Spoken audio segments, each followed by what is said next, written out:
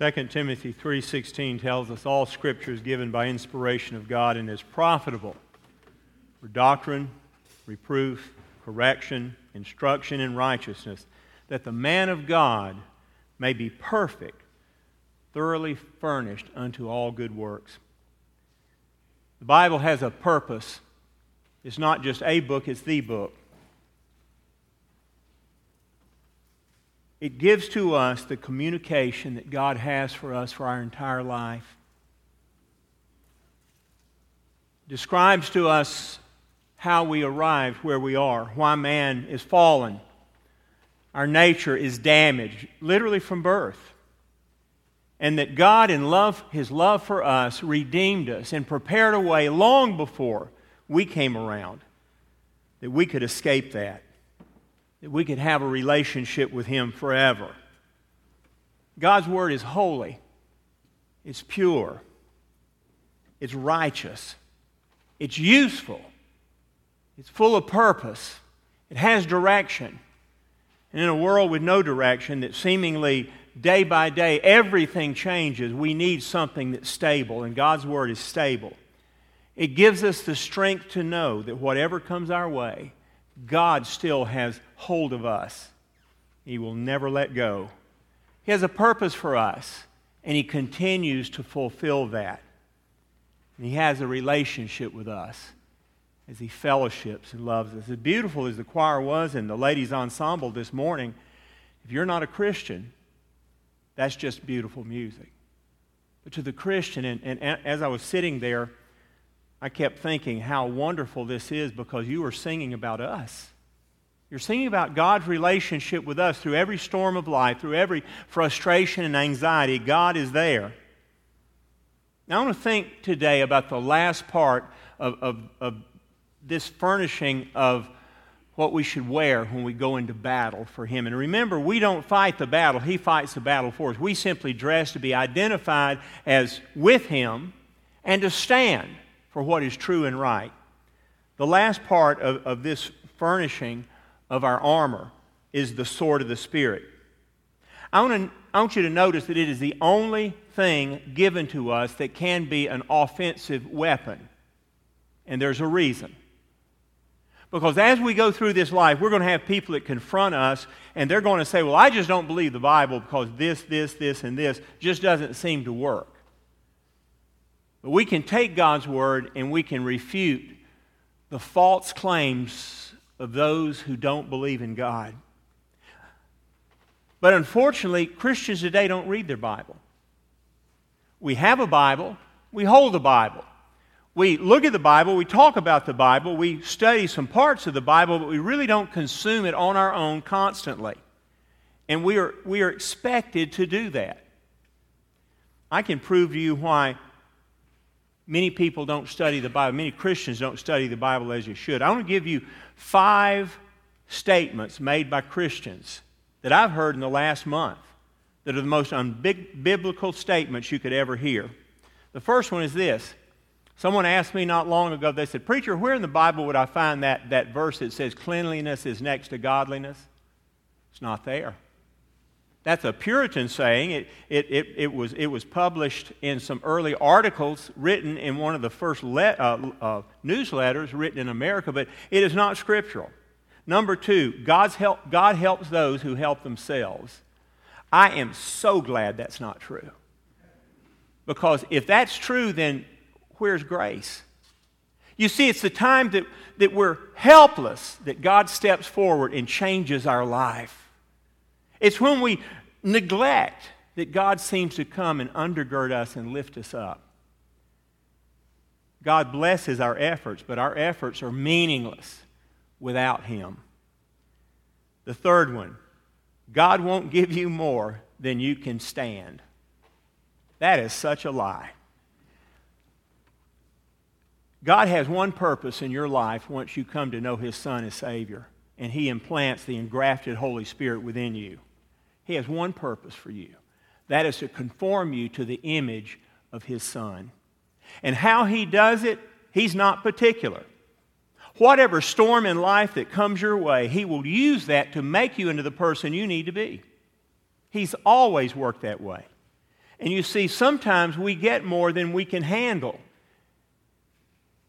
I've had people tell me that Christianity and the Bible is just a crutch.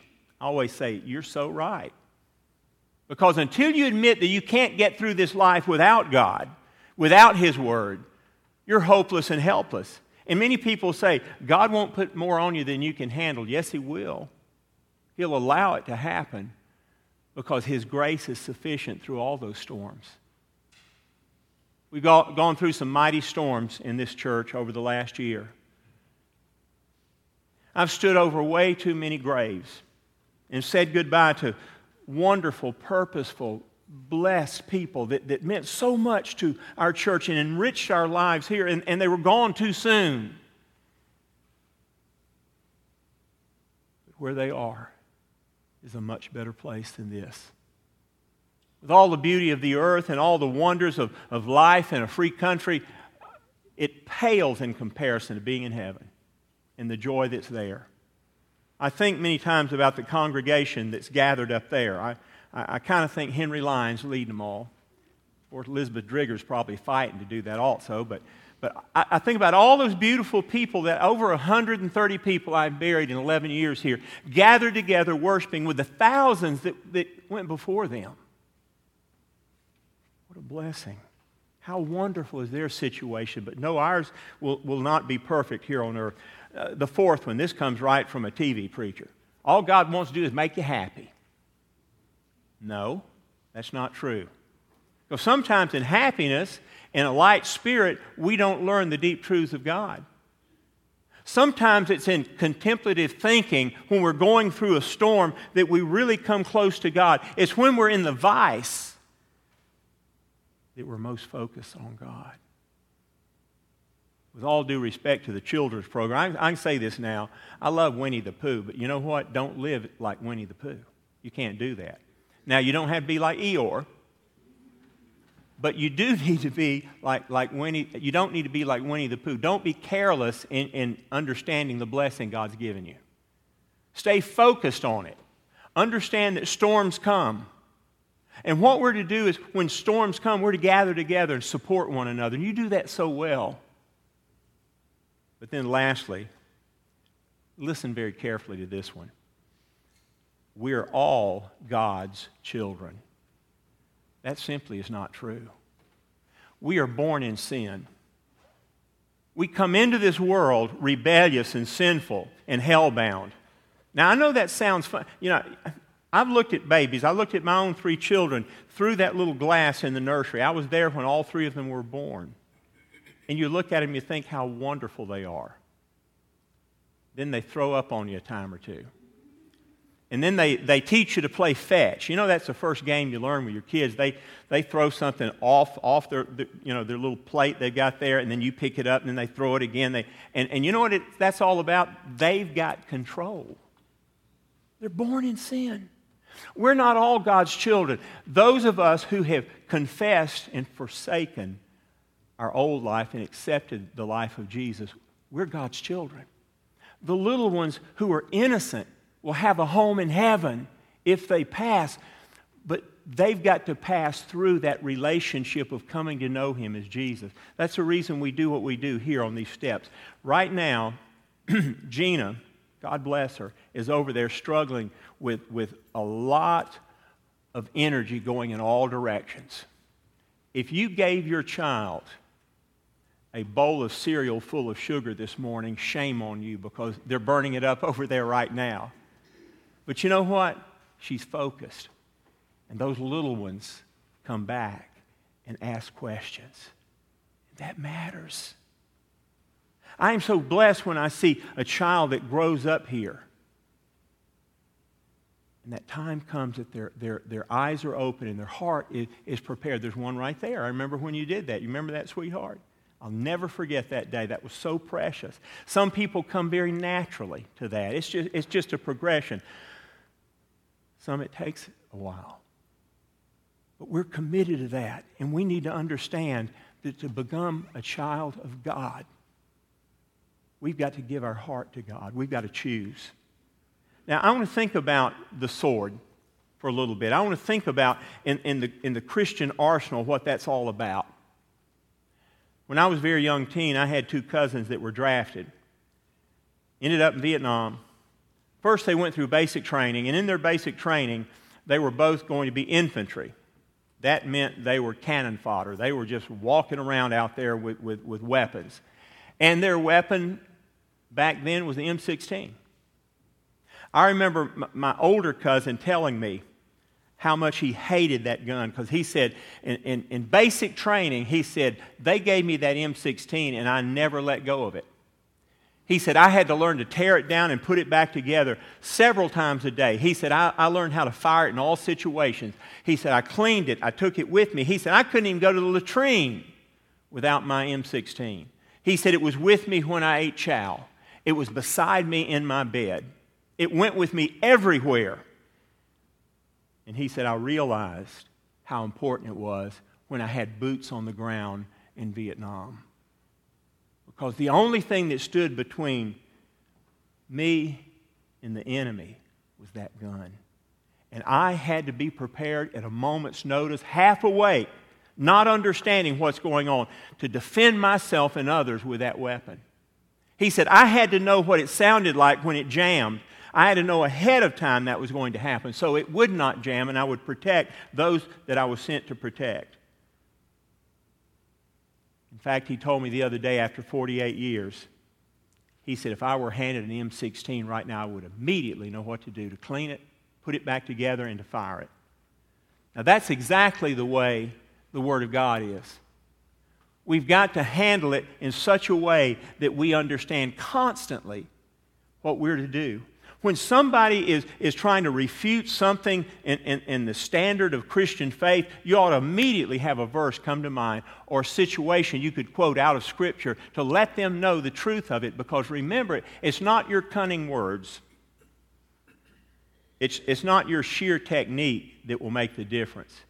It's the Word of God given to them that the Holy Spirit will apply to their hearts and change them. There's something that's so miraculous about God's Word.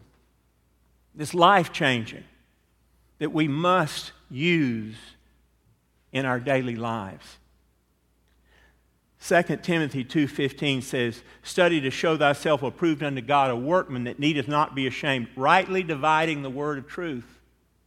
I was saved at age 8 in a church that had a program called Awana. I don't know if y'all have heard of Awana before. Many of you have. Awana it's not a foreign word, and it's not a cult. Awana is an acronym that stands for this verse, 2 Timothy 2:15.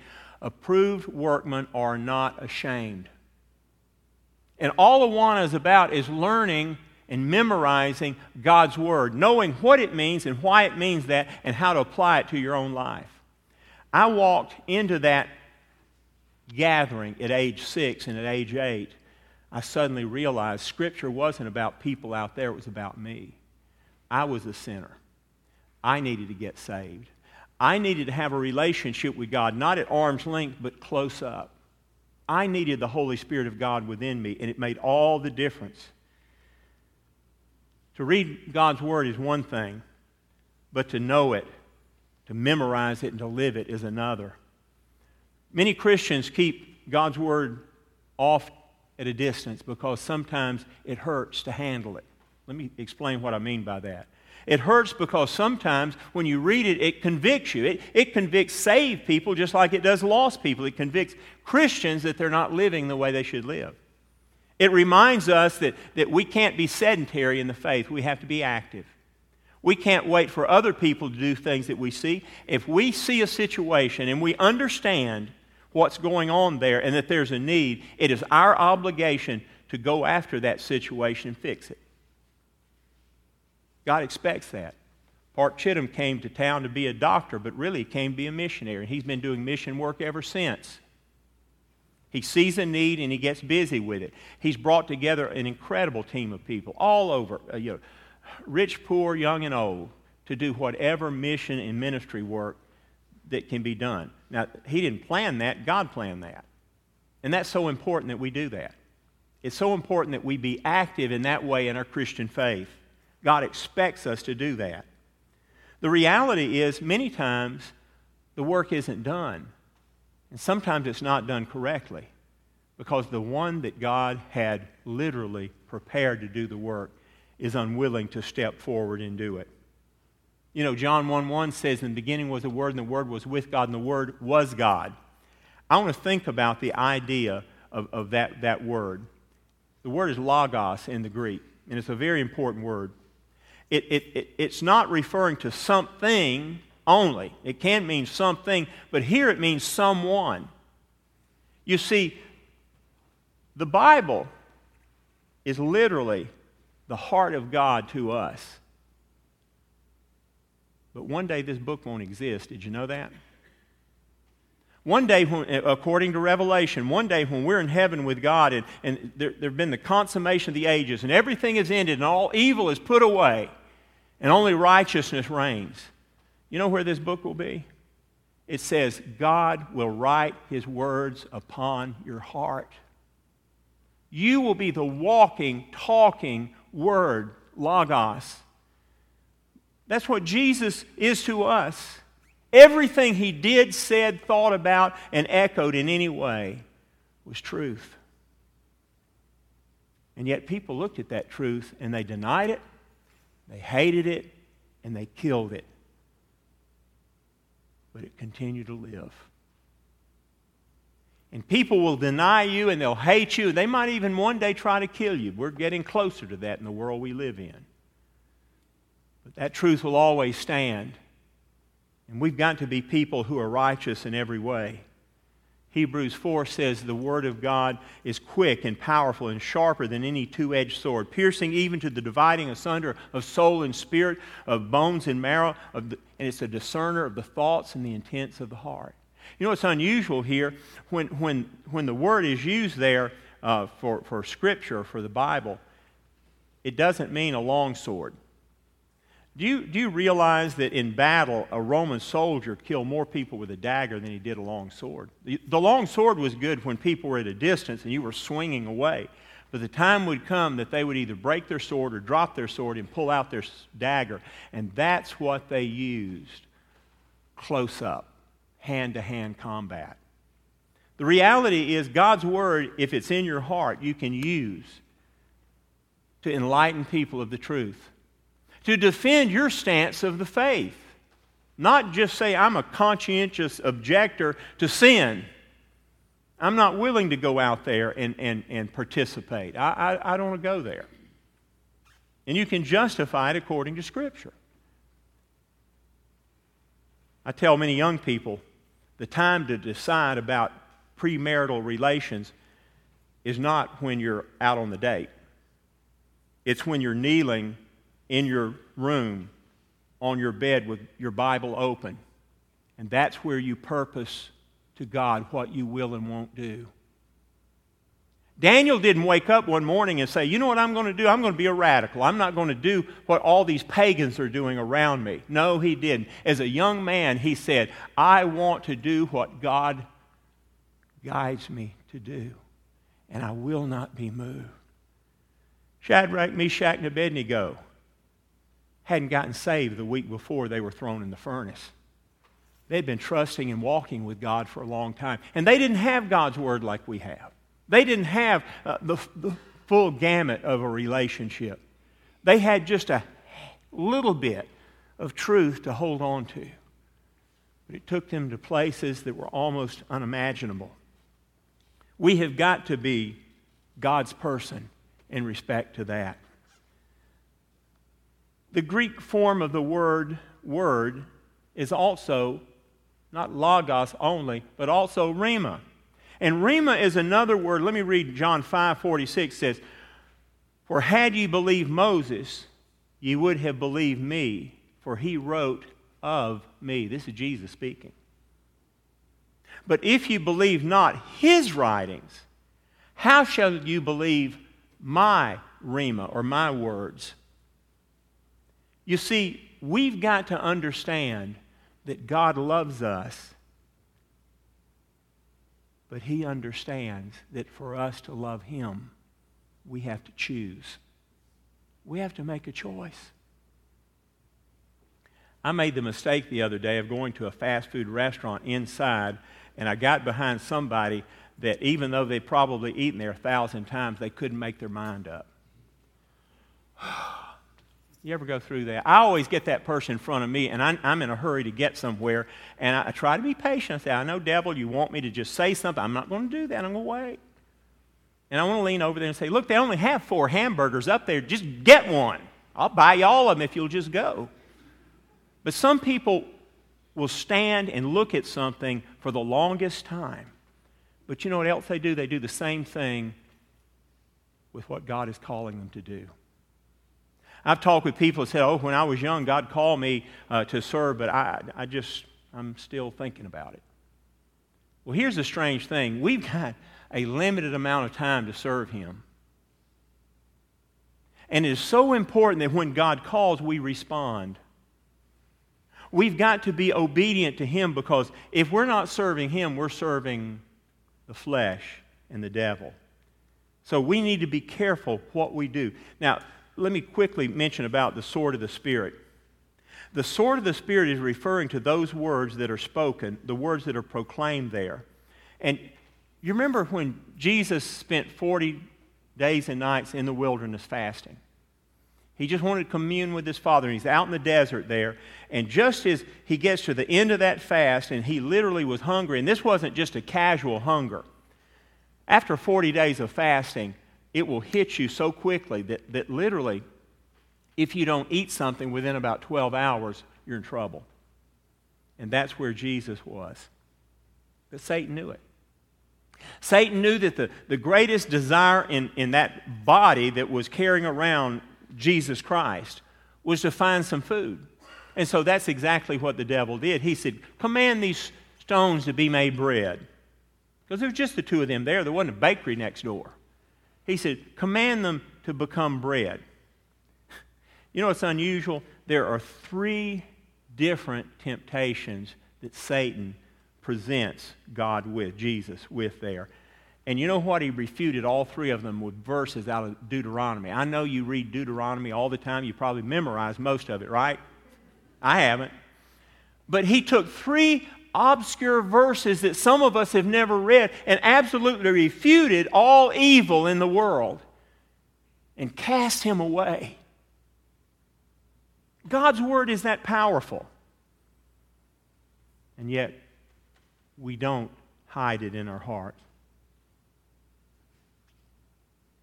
God's Word is for speaking words of liberation to those who are in Satan's clutches. It gives them hope and help when they know that their life is bound, but they don't know who's binding it. They don't understand that Satan is actively after them. It is the life-giving words of the gospel from our lips to their ears that can change their lives and their hearts. But we cannot use those words if we don't possess them. It's not enough just to drag somebody to your preacher. You are given the responsibility of handling God's Word. Just like a soldier in the army, a spiritual warrior must train daily with his weapon and be prepared. The 119th Psalm says, "Your word have I hid in my heart that I would not sin against you." I remind you, the man that said that at one point didn't listen to God, and he did sin. And he suffered for that sin for the rest of his life. He also said later on in that, David said, Your word is a lamp unto my feet and a light unto my path. I realize that. Let's understand that God wants us to know His Word, which means several things. It means God's Word must be studied. It must be memorized. I don't believe God's Word can become yours until it becomes you. You can't live one way and then quote God's Word the other. A double-minded man is unstable in all his ways, and you can't do that. You know, in Acts 5:33 it says, "But when they heard the words that were given by the apostles," they said they were cut to the heart, and they decided to kill them. Not everybody's going to receive God's Word the same way. I wish I could say that they would, but they won't. Many people get angry. I have quoted God's Word to people to try to help them understand their predicament, and they became bitter. Dear friend, God didn't create the problem. We did. Our sin did that. The problem is we're separated from God. We did the separating. Some of humanity thinks that they know what's best. They treat God, as I say, the proverbial alarm on the wall. They put God up there like He's a fire extinguisher. Well, I'll only go to Him if it's a dire emergency. That's not what He wants. He wants a relationship with us that's real. Andrew Jackson said, that book, pointing at the Bible, he said, that book, sir, is the rock of which our republic rests upon. Apparently, they don't hear Andrew Jackson anymore in Washington. George Washington said it's impossible to righteously govern the world without God in the Bible. Wow, what a truth. And a president that I did know, who I knew was a Christian, Ronald Reagan, said, within the covers of one single book, the Bible, God's holy word, are all the answers to all the problems that we will face today, if only we would read and believe. How true that is. I remember the story that I read some years ago about a young man that was going off from Georgia to Duke University, and he was all excited about that, and as he got ready to leave, his mother handed him very sacredly and very quietly a Bible. Said, this is yours. Your name is inside there. It's a gift from your father and I. And they said, if you will read this Bible every day, if you'll turn through the pages of this Bible and seek out God's guidance, your life will be incredibly and incomparably different than you could ever imagine. And the boy promised to read the Bible. Well, the boy called home about 3 or 4 weeks later, and he was getting toward the middle of the semester, and he was getting scared, so he contacted them, and he said, I'm just real sad. He said, I'm running out of money. And she said, well, are you reading your Bible and praying? Yeah. She said, then you don't need me to help you. He called 2 weeks later and said, Mom, I hadn't eaten in 4 days, and said, I don't have any food. And she said, are you reading God's Word? He said, of course I am. And she said, is the Bible near you? He says, over there on the desk. She said, pick it up and turn to the first Psalm. And he turned to it, and you know what was marking it? 5 $20 bills. She said, turn over to Proverbs. There was $400 there. She had placed the money in there, not as a trick, but to see how honest he was. And she said this. She said, my dear boy, that money is not the solution to your problem. The words in that book are. Get serious about God's Word. We don't do that today. We run to God's Word when there's a disaster. We flip through some pages and look at it as if we've never seen it before because we haven't. But I remind you, these are the promises God made you. This is not a technical manual how to be human in this world. Not at all. This is a love letter written from your Creator to you to make sure that you have a trajectory in this life that's to heaven. And on your way, you bring others with you. If you don't handle God's Word and consume God's Word, you will never be a child of God that you were called to be. And I pray that this is one piece of that armor you will put on and never lay down. Let us pray. Father, I ask that you would speak to us this morning and convict us of our own need to know you and especially know your Word. For in that Word you speak to us mightily. You give us confidence. You give us direction. You give us hope. And so often in life we're looking for hope in every single direction but the correct one. And I pray that we would, rather than opening the newspaper or turning on cable news, that we would open your Word and get the guidance that we need, Lord. That is where we should go. And that is what we should seek. And Father, I pray this morning, if there's someone here within the sound of my voice that's seeking you, they want to grow closer to you. They want to have a relationship that will make a difference. I pray that this moment would be their moment. They would understand that the feeling they have is not one of uncertainty or discomfort, but it's one of conviction. And that your Spirit would call them and they would respond in this very moment. The only true response we can ever have to you, Father, is affirmation and obedience. And I pray that someone this morning who needs to come and become a Christian, or they need to come forward and follow you in obedience to be baptized, or come and join your church, I pray that this would be the day that their life would change forever.